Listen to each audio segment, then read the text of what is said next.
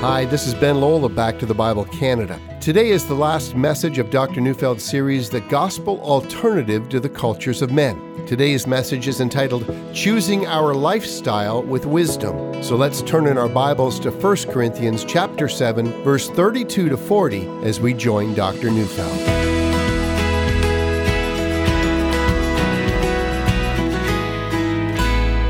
The word lifestyle, it's an interesting one, wouldn't you agree? In the past, we used to speak about moral choices, and today, we merely speak about a style of life. In a way, it's very much like the clothing we choose to wear, or whether we choose a tattoo on our bodies, or the kind of car we like to drive. In essence, whether we decide to live with someone, get married, or choose a money-centered life, or a life of sacrifice, all of this is merely described as a style similar to a fashion choice. Now, Paul has already mentioned that it was not his attempt to critique the wider culture, but to some degree he did that in Romans 1. There he comments that the wrath of God is descending on the human race because it refuses to give thanks to God for all his benefits. And because the human race would not acknowledge God, God gave the human race over to depravity. In short, the human race is living a style that is not worshipful and reverent before God and tumbling into ever-increasing sin. But Romans 1 is an explanation of why the wrath of God is falling on the entire human race. Apart from that, Paul does not criticize, let's say, Roman politics, nor does he make comments on the sensuality that plagued ancient Roman culture. But he does insist that the Christian community has been called to a culture, a lifestyle, a way of living that comports with God's standards of holiness. We're called upon to live out a life that reflects light in a world of darkness. We're the salt of the earth, the light of the world. We're the people of God in a world that has not heard or known of the kingdom of God that must one day reign. We are countercultural. You know, to the most part, 1 Corinthians 7 is about the one who is deciding whether or not he or she should marry. Since in the Christian lifestyle, only either remaining single and therefore celibate or heterosexual marriage is permitted, and since God blesses both choices, the individual contemplating how he or she wants to live, that is, what style of life they want to pursue. In response, Paul has not given a command, but rather principles of wisdom that will guide the believer in making the choice. But in the midst of his wisdom principles, Paul did lay down one key command. It's found in verse 27. Are you bound to a wife? Do not seek to be free from a wife. The Greek verb is in the perfect tense. This implies, have you been bound so that you now continue to be bound to a wife? Already, Paul has taught that if an unbelieving spouse wants to leave a believer on account of his or her faith, the believer is to allow them to go. In that case, he says, the believer is not bound. We also noted that in the teachings of Jesus, Jesus did allow for divorce on the basis of sexual uncleanness, which one can take to mean unrepentant and consistent adultery.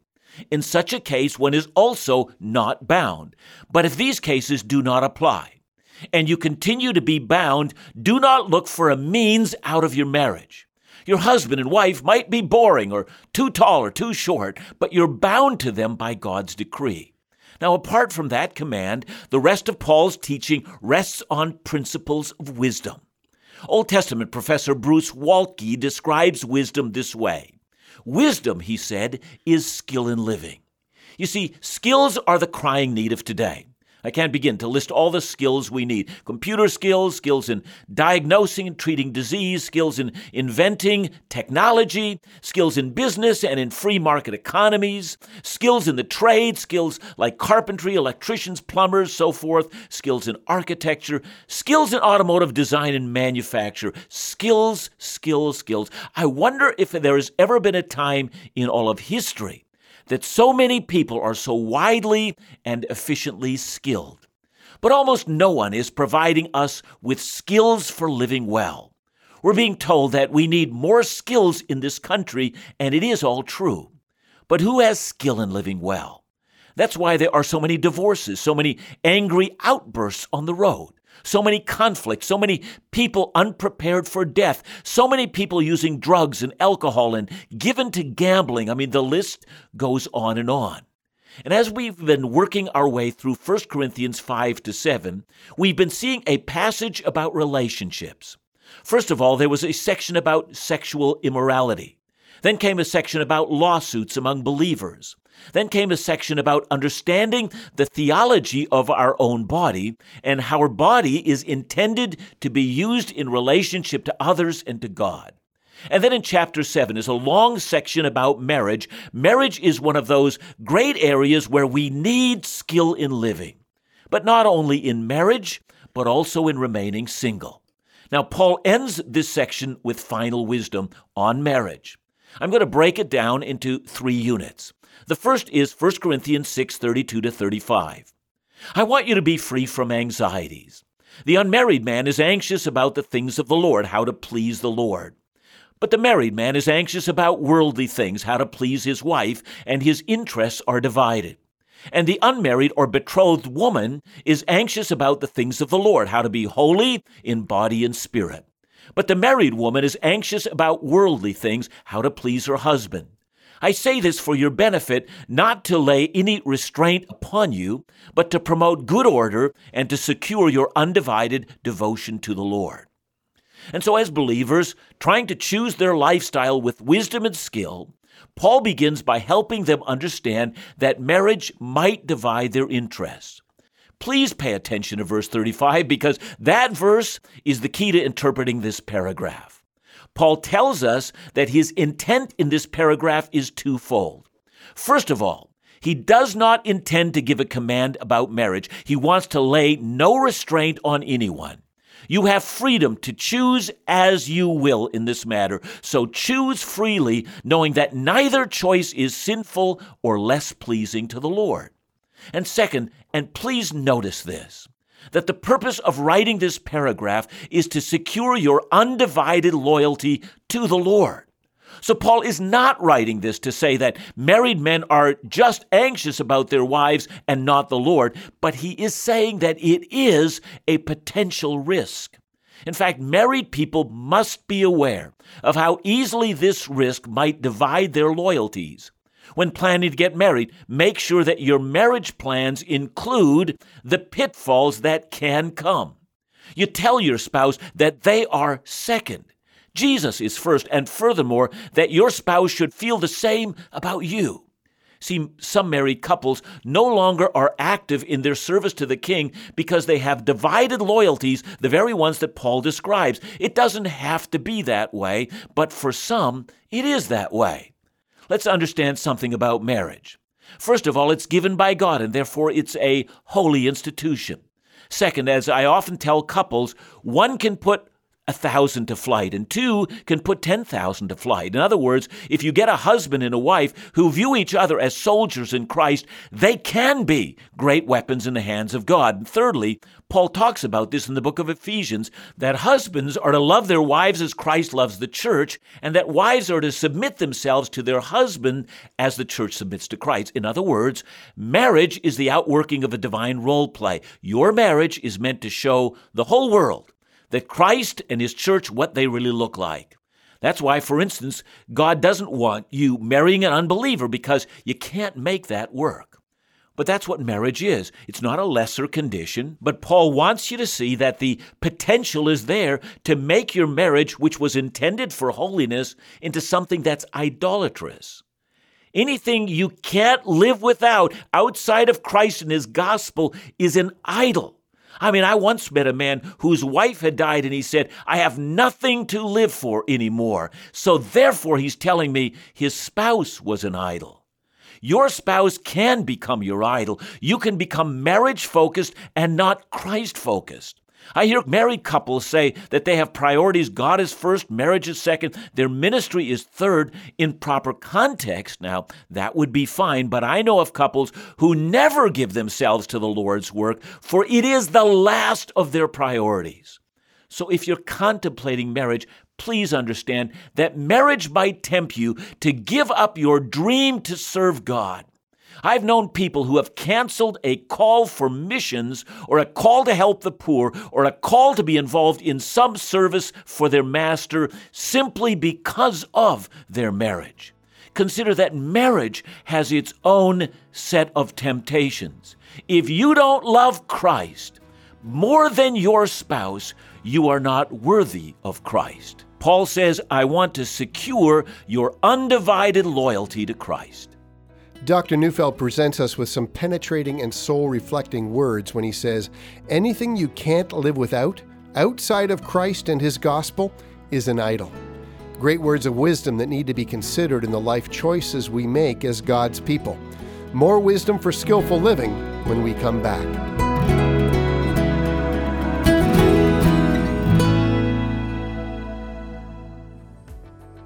To suggest Back to the Bible Canada is blessed with faithful ministry friends that stand with us is an understatement. Daily we receive words of encouragement, incredible testimonies, often accompanied by gracious gifts of support. In June, a group of friends came together to offer a match pledge of $75,000 toward our fiscal year-end campaign. We're thrilled to celebrate the result of that campaign, but also shared that the same group has provided an additional $75,000 match pledge for July to ensure we begin a new year of ministry strong. So again, for July, every gift you give is matched dollar for dollar up to $75,000. Whether you're a regular giver or considering giving for the first time, what a great opportunity to maximize your donation. And join us this month in support of our $75,000 match campaign by calling 1-800-663-2425 or visit backtothebible.ca.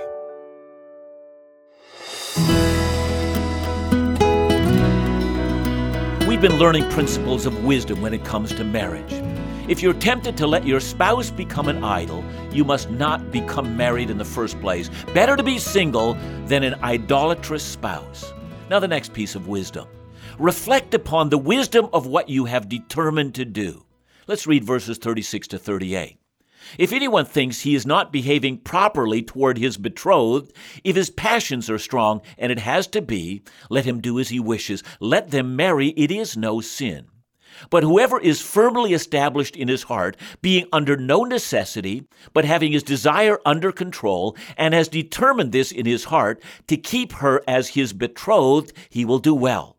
So then he who marries his betrothed does well, and he who refrains from marriage will do even better.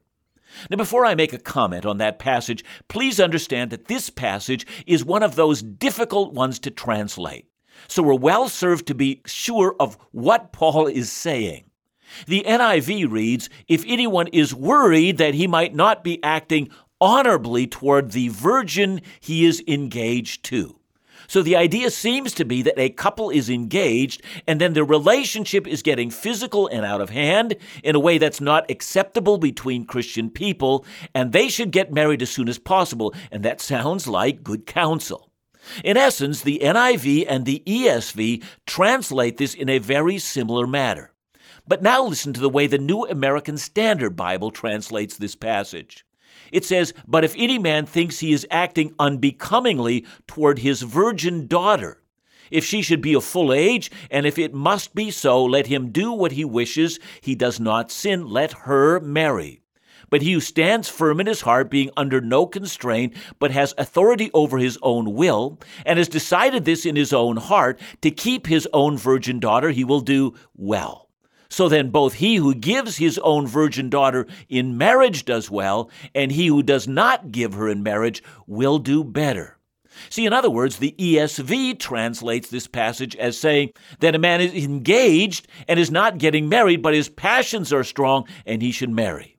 The NASB translates this passage as saying that a father has been holding his daughter back from getting married, even though she is older, and begins to feel different about that, and then decides to let her get married. From the perspective of the NASB, this verse reflects a time and a culture where parents made this choice for their children, the father taking the lead. The passion then is not sexual passion, but a passion of whether his daughter should marry or not. But then he begins to question himself. Does he really have the best interests of his daughter in mind? And so he decides to acquiesce. He will let her marry, and in such a case, he does not sin. So clearly, two very different ways of translating this passage. So what's the best way to translate it? Well, I've spent a good bit of time at this, wrestling with the original languages, and I've decided, for whatever it's worth, that you can really translate it either way. There's no way of telling the best way of translating this. But, and this is especially fascinating, the main idea remains the same. The main point is found in verse 37. If I might give you my reading of it, it would say this: whoever has firmly established a matter in his heart and is not swayed by outside factors and has decided in his own mind. In other words, Paul is appealing for people not to waffle back and forth, never certain about to marry or not to marry. See, imagine the young man who says, I want to get married to Sally. Now, maybe I don't want to get married to Sally. I mean, I love her, but is she really the one? Or do I really want to tie myself down? See, instead of this, never being able to make a decision, Paul says, get a firm commitment in your heart. Make a firm commitment in your mind, and then stick with it. Now, every once in a while, I'll meet a man who has been engaged for 10 years. Well, shame on you. You know, if you ask me, I even have a problem with a lengthy dating relationship. It's like someone wants the best of both worlds. They don't want to be tied down, but they certainly also don't want to lose that gal or that guy in their lives. And this long period of courtship starts to wear, and soon their relationship becomes physical, and they end up sinning sexually. To that, says Paul, get wisdom. Decide. Make a decision one way or the other. Fish or cut bait, marry her or break up. As James says, the one who doubts is like a wave of the sea that's driven and tossed by the wind, a person who is unstable in all his ways. To that I have a bit of counsel. Typically, and this is not always the case, but typically, it will be the guy who vacillates and the gal who longs for her guy to make a commitment. Here now is my counsel to the gal who's going through this. If you've been dating a guy for a long period of time who will not commit, you give him an ultimatum, sister. Tell him you will no longer have it this way. You can give me a ring or we'll end the relationship. Give him a month to make up his mind. And don't you vacillate. In a month, you're gone and you have defriended him out of your Facebook account. See, because this I know for sure. Many of these relationships have degenerated into sin. So decide not to sin. Make a decision. Stand on that decision. Be willing to live with the consequences of your decision without constantly second-guessing yourself. So Paul has been giving us the wisdom, the skill in living that will help young people in their decisions to get married. Consider the advantages of remaining as you are. Utilize your freedom by considering the outcome of your choice. Remember that marriage is temporary. It's a this-world relationship. Understand that marriage might divide your interests. Reflect on what you've determined, and then finally, know that with marriage, unlike singleness, comes lifelong permanency. So let's read verses 39 to 40. A wife is bound to her husband as long as he lives. And if her husband dies, she is free to be married to whom she wishes, only in the Lord. Yet in my judgment, she is happier if she remains as she is, and I think that I too have the Spirit of God. That's just one of the differences between marriage and singleness. You can always change your mind on being single if the right person comes along, but if you're married, that's it, baby. You're in it for life, and chances are you're going to marry someone who's got great genes, and they're going to go on and hang on to this earth for a very long period of time. I know of a woman who married her husband, this is actually true, assuming that it would be a short marriage because Jesus was going to come back very soon now. And then she began to complain it was taking too long, and she was still stuck with Jack. And she said he was a disgusting man. Well, too bad, sister. The marriage altar has a phrase, till death separates us. And by the way, the sixth command makes it grimmer still. You shall not murder. So you're with him or you're with her. You're going to get old together, and you're going to grow wrinkles together, and you're gradually going to become senile together. If God is merciful, you might grow blind and not have to look at him or her. But let me end by speaking to young people. The decision to marry really is a wonderful decision, but it can be tragic. The decision to remain single may be a wonderful decision, but it can also be tragic. It all depends not on the decision to marry or not to marry, but on your skill in living. The real question comes back to verse 37. You need to be firm in your resolve. Make a decision and then live with that decision regardless of the consequences. If you have your desire under control, under the control of your will, which is guided by wisdom, the wisdom of God, you can and will live well. In essence, we really have in these last verses a summing up of Christian culture. Now, while there is so much more to living the Christian life than the issues of money, sex, and marriage that are discussed in these 3 chapters, and yet these issues really do reflect the most basic outworkings of Christian culture. How we deal with our money and how we handle our sexuality really does set the stage for how we live the rest of our lives. Now, of course, Christian culture does deal with other things. Our response to the poor, the value of human life, how we understand work, fairness and justice. All of these things are important. But the things discussed here form the basis upon which we can build a life. To sum it all up, God has called us as believers to create communities that actually provide an alternative to a culture in which brokenness and selfishness and self-centeredness is rampant. The way in which we live testifies to our world that God, in His infinite mercy, has opened up a way of living that is good, filled with goodness, and that breathes out life and love in its selfish and evil world.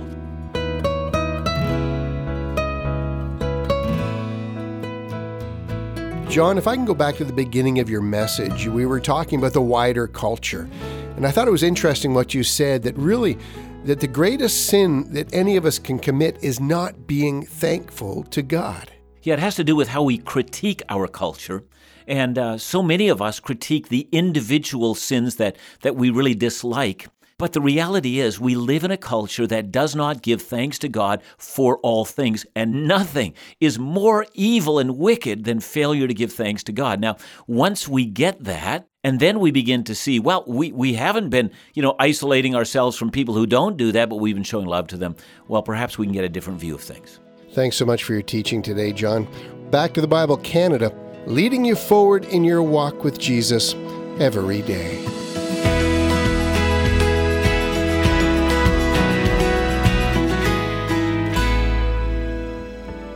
Back to the Bible Canada, Dr. John Neufeld, Phil Callaway, and the Back to the Bible ministry team has just returned from our second Israel experience, and what a blessing. Each year we've left knowing that some were left behind because of a designed limited capacity and our desire to ensure a uniqueness of intimacy with each event. Well, the uniqueness of intimacy is a non-negotiable. But we also want to make sure as many as possible have opportunity to participate in Back to the Bible Canada's Israel Experience. So even though we've just returned, we're announcing the Israel Experience 2019. Join us April 28th to May 6th, 2019, and consider including the Jordan extension from May 6th to May 11th. Last year we were booked to capacity in only the first few months. So don't be disappointed. Call today for all the 2019 Israel Experience information you'll need at 1-800-663-2425 or visit backtothebible.ca.